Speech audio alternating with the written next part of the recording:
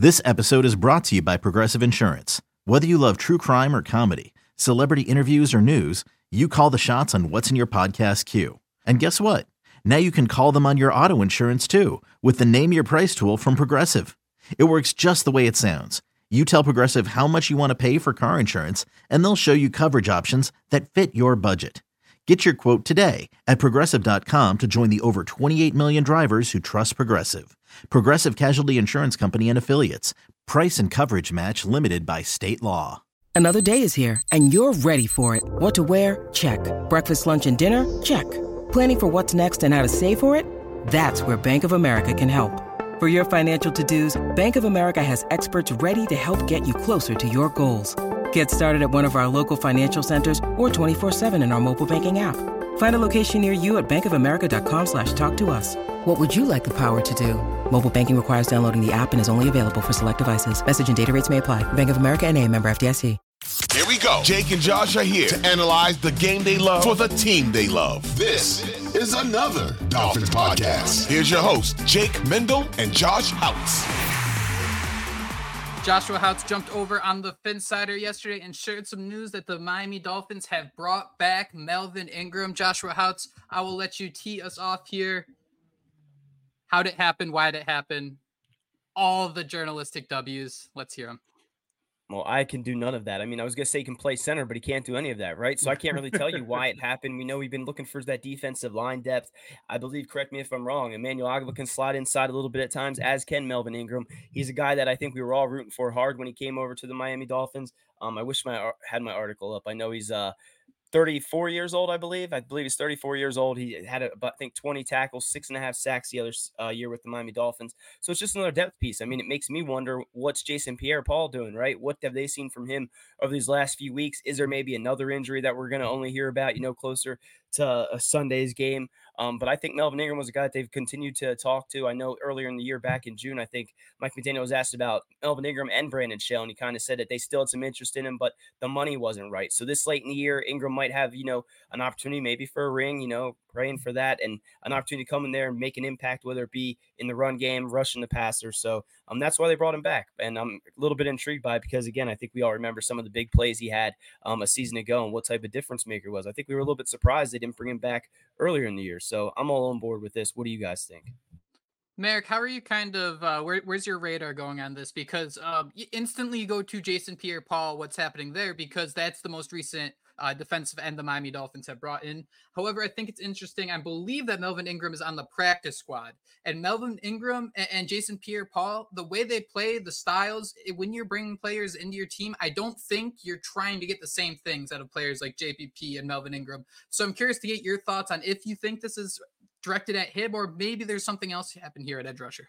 Yeah, I think there's a little bit of that, but here's something that I would put out there. Melvin Ingram had the reputation of being a locker room leader last year and being kind of a guy that was able to get other players kind of hyped up and get them focused and get them playing right on game day. And I think, you mentioned it earlier, Jake, this last episode of Hard Knocks, you saw Mike McDaniel going to Duke Riley and being like, hey, dude, speak up a little bit. Let's get this defense, let's get a little more energy in this practice here ahead of this big Monday night game. And if Mike McDaniel's feeling like this team needs a little bit of an extra spark, why not go to the guy who was able to provide that for you last year on the defensive side of the ball? And I think another thing too is you got to look at the snap counts of some of these defensive linemen. They're really high. This Dolphins team, the rotation just isn't there as it is with other teams, and they could be getting tired. They could be getting, a little bit worn out. So bringing in a guy like Melvin Ingram, a guy who can rotate in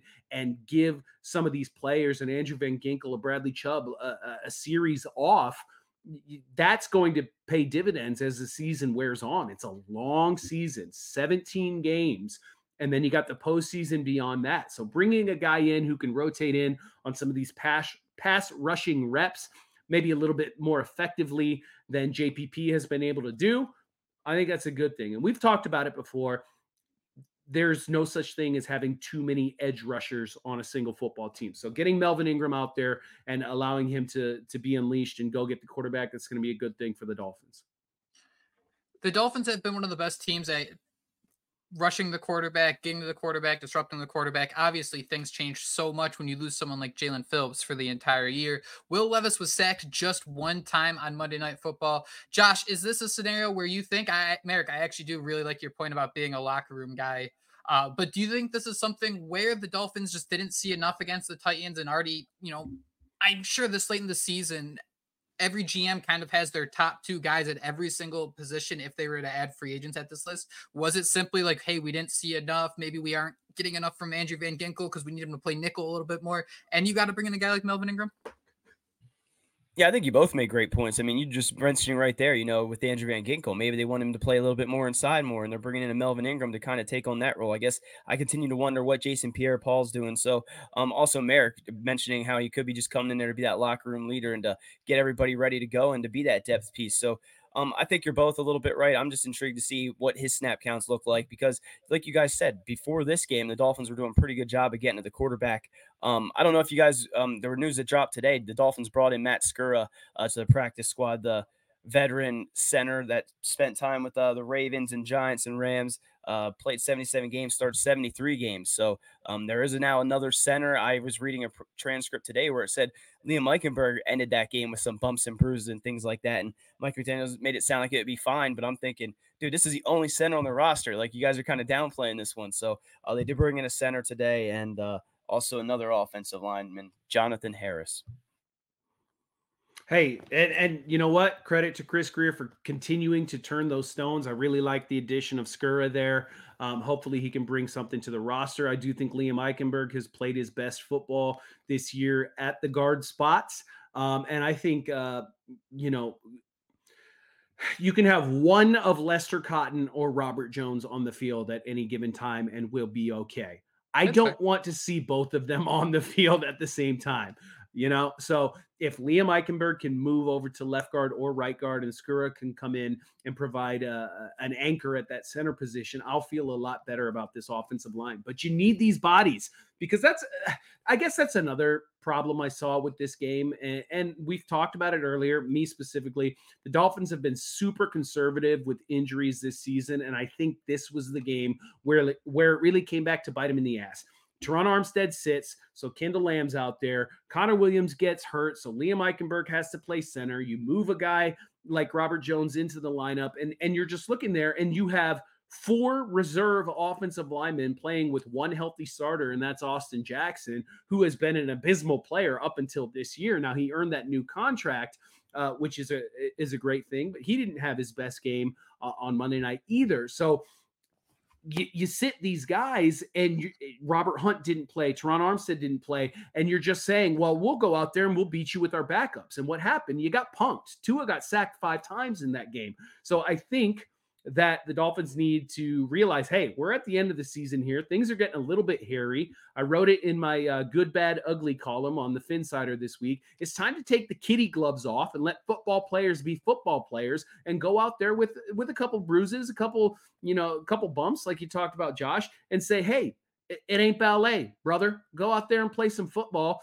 and play it to the best of your ability. And if it doesn't work and if there's a little bit of a setback, we'll deal with it then. But you can't keep saving these guys for later when soon enough there isn't going to be a later if you keep losing these football games because you're playing backups all game long. I mean, they've lost one game in December. I know, but I'm pissed off about it. So Robert I'm nervous, Jake, because I saw how it played out last year, and it wasn't just last year. How many years have we seen this late season collapse from the Miami Dolphins? It never ends, and I don't want this year to be a repeat of years past, and I'm just so nervous that it's going to be. The thing is, no matter what you want, it don't matter. You can't, whatever you say, it does not matter. It does not matter. They will find a way. They will find a way. I know that. You know that. We all know that.